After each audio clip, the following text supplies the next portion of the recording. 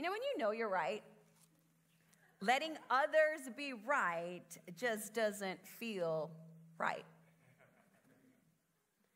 At some point in our lives, we have met or known a person that needs to be right or thinks they're right all the time.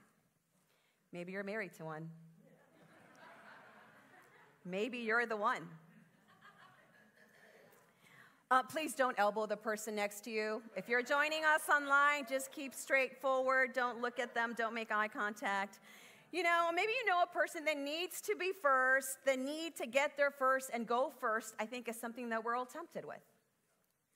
I call shotgun is what a person who is putting themselves first often yells. Usually, the interchange happened, and there is no regard for anyone else's interest but their own. Shotgun comes with a better seat. It comes with a better view, and it comes with a more comfortable space. However, the greatest power play for a Christ follower is not getting to ride shotgun in the seat of life, but elevating others as Jesus did through humility. In the way that he was born, in the way that he lived, it says that he came to serve and not to be served. In the way that he died a death on a cross, the way of the cross. See, humility is not what you or I naturally incline to. It is not a desire that entices us. No one is tempted to be humble. Even if it's humble pie, you are not tempted by it. See, and humility is something that this week I failed miserably at living out. I know that for some of us, maybe that's not the case. But see, this week, as part of a 10th month cohort called Leadership Hillsborough with the Washington County Chamber of Commerce, I had the opportunity to go on a helicopter ride over Hillsborough. That's right, I posted it on social media because I wanted to show off. And I have videos to show you, look.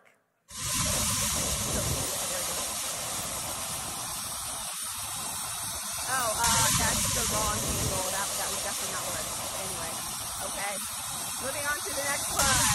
Okay, the right one. Okay, that's not right. But if you use your imagination, there you go. Well, you get the point. It was a beautiful ride. But I got to ride right next to the pilot. It was the best seat in the house. I mean, on the helicopter. And see, it was a group of 5 of us, not including the pilot, and that we got to do this right together. And we didn't get to choose our own groups. They were chosen for us because it's very important when you're up in the air, they take weight into consideration. So somebody else secretly asked us for our weight, so I had to confess, and Lord Jesus, have mercy. Anyway, we did that. And so on our way to walking to the helicopter with the group that was chosen for us, somebody says, I want the window seat. And I was like, well, I think we all want the window seat. And then she's like, no, maybe someone doesn't. And I was like, And then somebody's like, you know what? I'll sit in the middle. I've done this before, so I have no problem sitting in the middle. And then I was like, well, then I want a window seat too, And then we were heading up, and the girl that volunteered for the middle seat, she's like, why don't you just call shotgun? That way you get to ride in the front. And I was like, oh, I can do that. Shotgun! I was like, I'm going to make sure that I call it because I do want the best seat in the house. So I called shotgun. Now, what motivated this? Well, the all about me part of me. The part of me that is looking out for my own interest, the part of me that values me over others, the part of self-interest, self-centered, prideful me. Hello, my name is Ilsean. And I struggle with pride. I am one of the pastors at Evergreen that gets to serve this beautiful faith community, but I am being honest when I say that is constantly a struggle for me. C.S. Lewis, an author and theologian, wrote in Mere Christianity, he said, if anyone would like to acquire humility, I think, tell him the first step. The first step is to realize that one is proud. And a bigger step, too, at least, nothing whatever can be done before it. If you think you are not conceited, it means you are very conceited indeed. There you go. That is the theologian for you. But we start by recognizing, by realizing that we are proud, and that's your starting ground. So let me give you a little bit of the backstory. While the safety video pre-helicopter ride was playing, the one that I should have been paying attention to, the thoughts that were occupying my head were, I want to get a good seat. I mean, the co-pilot seat would be ideal, would be awesome, but I'll settle for a window seat. Oh man, who's gonna be in my group? I hope they don't mind. Like, I really want this, right? That was all that was going on. I didn't recognize it then. It took me later on that night as I was reflecting on my day, and I evaluated and realized that I was letting pride lead that moment in community. And the problem is that a prideful attitude will get in the way of loving God and loving others.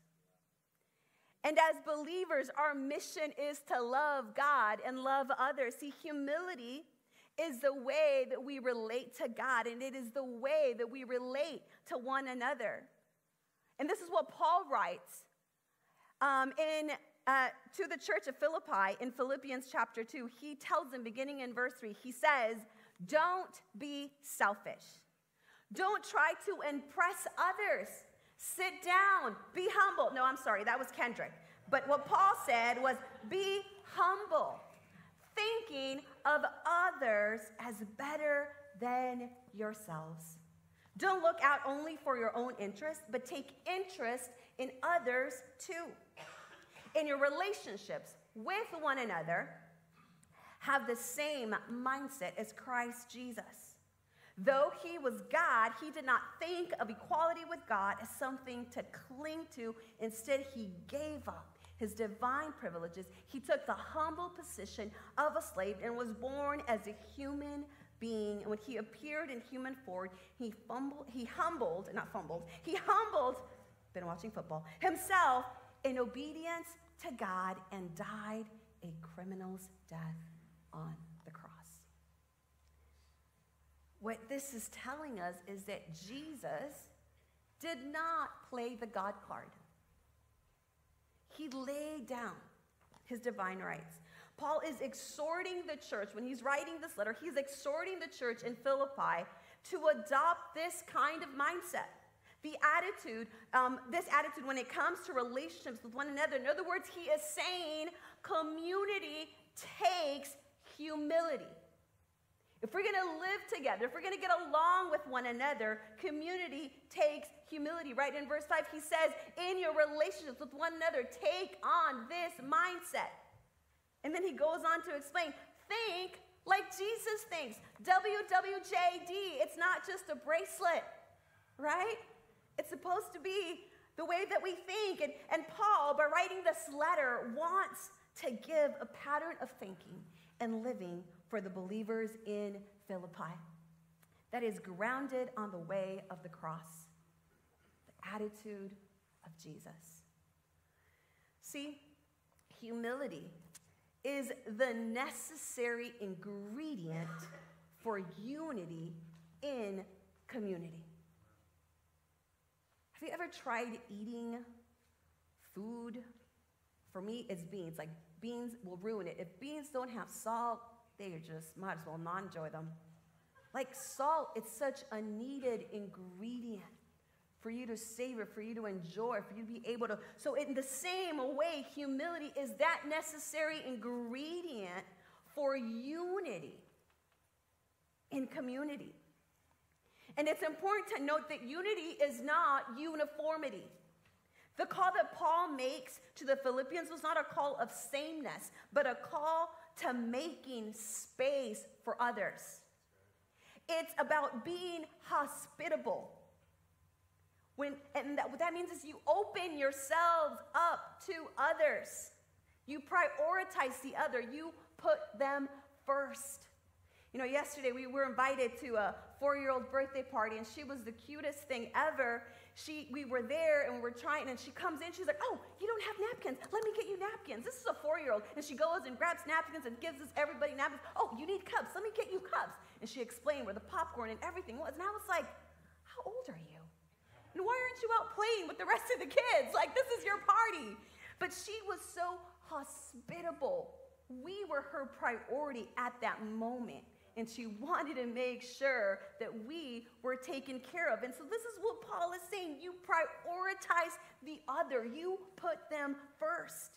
And in chapter 4 of Philippians, see, there was a clash going on between two women. They were called Euodia and Syntyche. And Paul had heard their personal conflict. He had heard that they weren't getting along. So he urges them to settle their disagreement. And so he is writing this letter to address the issue. So, you know, I asked myself this question. What if, when conflict showed up, we thought of others and not just ourselves?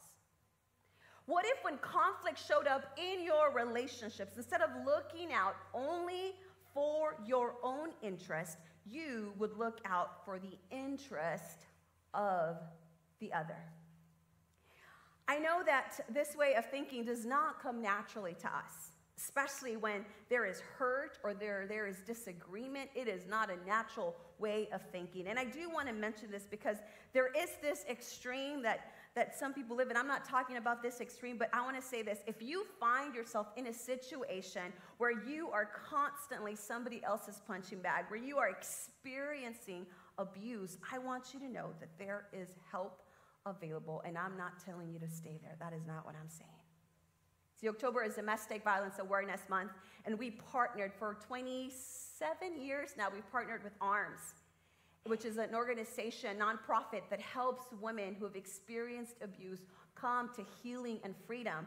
And again, this month, we're partnering with them, and our goal is to be able to raise $7,000 to be able to help a woman pay for their journey of healing and freedom. And yes, that is my shameless plug, inviting you to give to this cause. So thank you for being generous and doing that. You can go to ecc4.org to do that. Okay, I had to plug.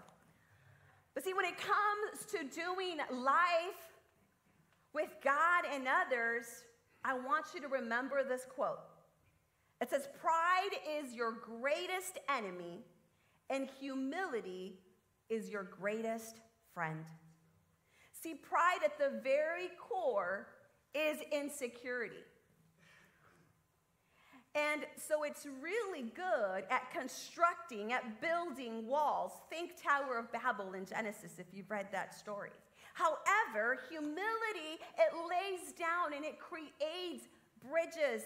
It lays a pathway for people to keep loving. See, humility thinks others first. Humility enables us to forget ourselves and turn outward in love. And I just got to say this, I think moms are great at this. Like they care about the little one. They care about their kids. It's about them, and this is why my hair has not been dyed in the last 3 months. No, I'm kidding. Just not really good at time management. But moms do that. They put their kids first. My mom would do that. She would make sure that we had food, even though it meant she may not have. Because she cared. She put us first. C.S. Lewis captures the essence of humility in his Screwtape Letters, writing, by this virtue, as by all others, God wants to turn our attention away from self to him and to our neighbors. See, humility is having the right view of ourselves in relation to God and to others. And it's acting like so. See, God is infinite. He is mighty. God is powerful and compassionate. I am not. I am finite. I am small, tiny in comparison to his creation, the oceans, the galaxies, the cosmos. And the thing is that God loved not only me, not only you, but the world entirely. He loved you, my neighbor, and your neighbor. He loved the people across the seas, people on both sides of the current war. He loved them so much that he made a way for relationship, for salvation, by first giving his son, Jesus. It says, while we were still sinners, he gave Jesus. And see, I want you to really understand this. So I want to share this quote by Rick Warren in his book, The Purpose-Driven Life. He says, humility is not thinking less of yourself. It is thinking of yourself less. It doesn't mean you have a low esteem of who you are, because God has gifted you and he's given you abilities and talents and opportunities. So if you have that gift to sing, sing. Hiding it doesn't mean you're being humble. It means you're not using what God gave you to give him glory. But using it in right relationship to God, knowing, God, you're the one that gave me this, so I'm going to use it for your glory. I'm going to use it so that others are lifted up, right? It is about putting it in perspective of who we are in relationship to God, in relationship to others. It is thinking of ourselves less. So have you ever been in a conversation and instead of listening to what the other person is saying, you are simply waiting for your turn to jump into that conversation, and you're waiting for them to tell them about your story and your perspective and your unsolicited advice because you think you have the answer for what they're going through, right? Or maybe you're a really good listener and you never do that. You are a rare kind of person.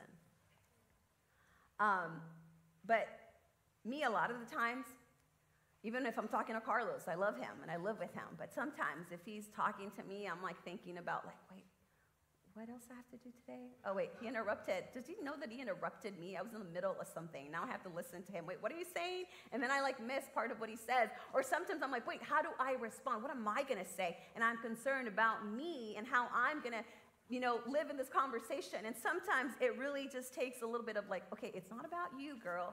Listen to the other. Lean in. To think others first, we need to start by leaning in and listening to the other, really listening. So one of the ways that I help myself listen is I ask myself, man, do I value the input of the person speaking? I found myself as part of that cohort.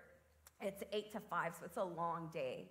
And part of it is a lot of business leaders and professionals come and they present their perspective on leadership, or they try to give you some kind of lesson or ability. And so I'm there, and there was this one guy that was speaking, and honestly, I was like, man, what is your point? And the thing with me, you got to know, is that I tend to be critical just with anything. Like whether it's listening to a communicator, or whether it's, coming in and realizing, there might be a beautiful bouquet of flowers on my desk, but I will notice that trash can that is full versus the flowers that are on my desk, right? Like I will notice that one thing that isn't done, or the one thing that is wrong. I'm just very critical when it comes to my perspective. I have to work really hard at gratitude, and I have to work really hard at shifting what I'm looking at. And so one of the things that I ask myself when I'm there and I'm tempted to go and escape into my own conversation, or just think about what I want to say versus really listening to someone else is saying, is, man, how can I be curious about what they're saying? How can I be curious about their life? How can I stay in this moment? Listen for their story. And I have to work hard and say, okay, come back. And as I found myself listening to the communicator and thinking like, man, his communication style must be storyteller, because I don't know if he's taking us anywhere, but he's sure telling us a lot of stories. And then I caught myself, and I was like, oh, you can still learn something. So what can you learn from this right now? And I was like, man, okay, take out my journal, get out my pen. Lord, what can I learn right now? You know, and it's having that ability to say, I don't know it all. And I need to listen to others. And see, the way of the cross is an others first way of living, in the way that we serve the other. See, on the way to the cross, Jesus was with his disciples, and the story picks up in John 13, and I'm going to paraphrase it, but it says that Jesus knew that the Father had given him authority, had given him power over everything, and that he had come from God and would return to God. So he got up from the table, took off his robe, wrapped a towel around his waist, and poured water in a basin, and then he began to wash the disciples' feet. He took the posture of humility. Now, you got to understand this. Maybe when you read this story, it seems just like another Jesus story, but I need you to understand the context of the culture and what is happening. See, in that culture, a teacher, a rabbi would not do such a thing. That was a servant's job. That was a job that was not to be done by a leader, by a teacher, by somebody that was respected. But Jesus says that knowing, right? So this was mind-blowing to the disciples what Jesus is doing, because it says that Jesus, knowing the power that God had given him, there was this confidence, right? Carlos spoke about confidence last week. There was this confidence in who he was and what Father God had given him. And instead of keeping that power, instead of holding on and clinging to that power, he gave it away by serving others. He said to his disciples, do as I have done, serve others. See, this was not a power play that the disciples anticipated. And this is why Paul says, have this kind of attitude. And he goes on to describe that attitude, and we read it. It's as though he was God. He did not cling to that equality with God, but instead he surrendered. He gave up the divine privilege. He took the posture of humility. He became a servant, and it says that he was obedient to the point of death, even death on a cross. Now see, Jesus chose humility. He chose the way of the cross, and in studying the facts of Roman crucifixions, you'll find that crucifixion was about more than just pain and punishment. Their goal was absolute humiliation. It was a public execution where the person found guilty would be completely naked. They would be tortured. It was long. It was drawn out. It was degrading and as humiliating as possible. And that's why they were left there in public to be mocked. I don't know about you, but when we look at the way of the cross, it is completely countercultural. Kings don't give up their power. Kings try to conquer more and more land. But for the disciples and for the world, this display of power doesn't make sense. But Jesus' humility is what brought you your salvation. Jesus' humility is what brought me my salvation. And see, I've been thinking and praying and saying, Lord, how do I pray about a world right now? There is so much going on. You got war in 2 different parts of the world. Our nation can't figure out how to run our country. Like we're in trouble. Because all we're trying to do is cling on to power. And that's what politics is. It's this fight for power. But we see what Jesus does is the way of the cross. And I was thinking as I was praying, I was like, Lord, how do I pray? I just thought of that image. I thought of the cross and what Jesus did on the cross. And he extends his arms,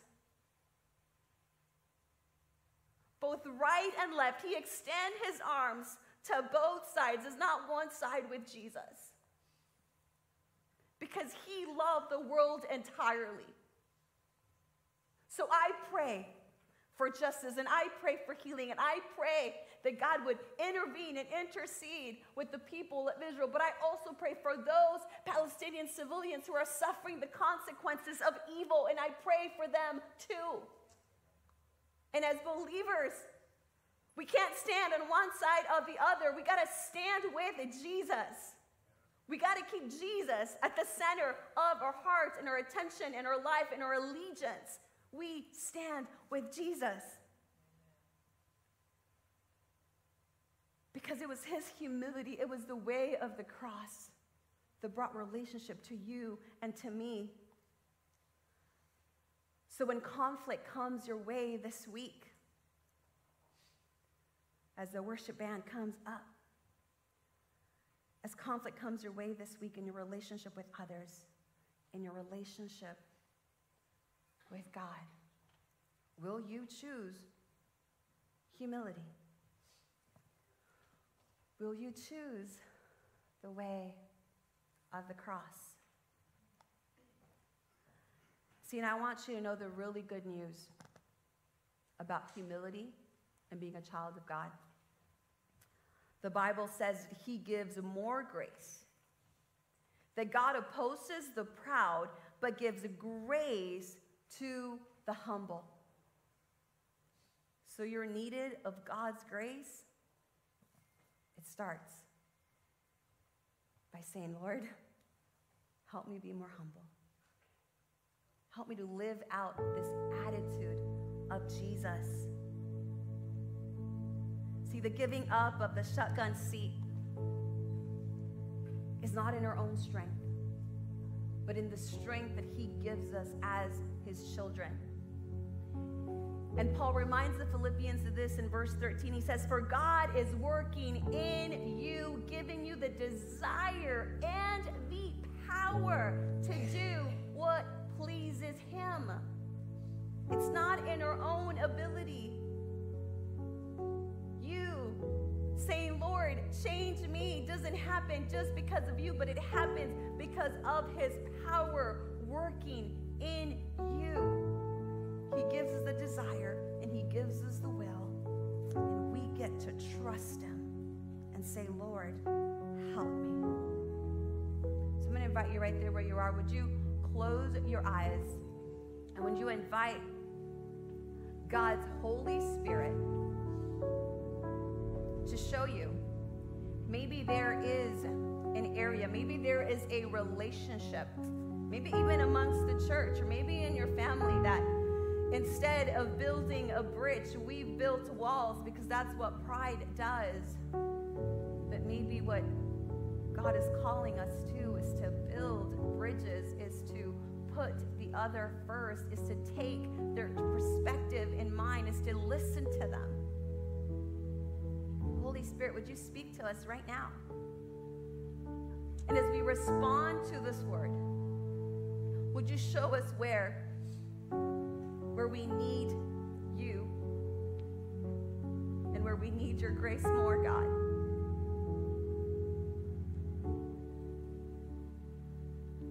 Lord, help us walk the way of the cross. Lord, help us to prioritize others. Help us to think others first, especially when conflict comes up. Help us to walk in unity by practicing humility, God. And with everybody's eyes closed, I want to ask this question. If you are here in this room or joining us online, and maybe you've been doing life, but you never really opened yourself up to put your faith. You never became a follower. You've not put your faith in Jesus Christ as your Lord and Savior. Just like I said, he loved you, that he gave you Jesus so that you would know forgiveness, so that you would know wholeness, so that you would know relationship with him. Jesus died on the cross, but on the third day, he rose again so that you would know eternal life.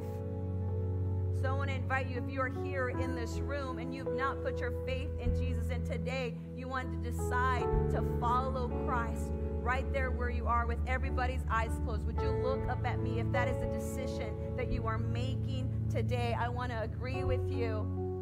Just right there where you are, just look up at me so that I can agree with you. I see you. I agree with you. If there's anybody else, I see you. I agree with you. Just right where you are. I just want to take a time and acknowledge that you are putting your faith in Jesus, that you are choosing to follow Jesus today. Father, we thank you for the work of salvation happening in hearts right now, whether it's here in the room or for those joining us online, that they would know hope, that they would know, Lord God, that you are good and that you are faithful, and that with your attitude and your example, we can live a life of joy and trusting you.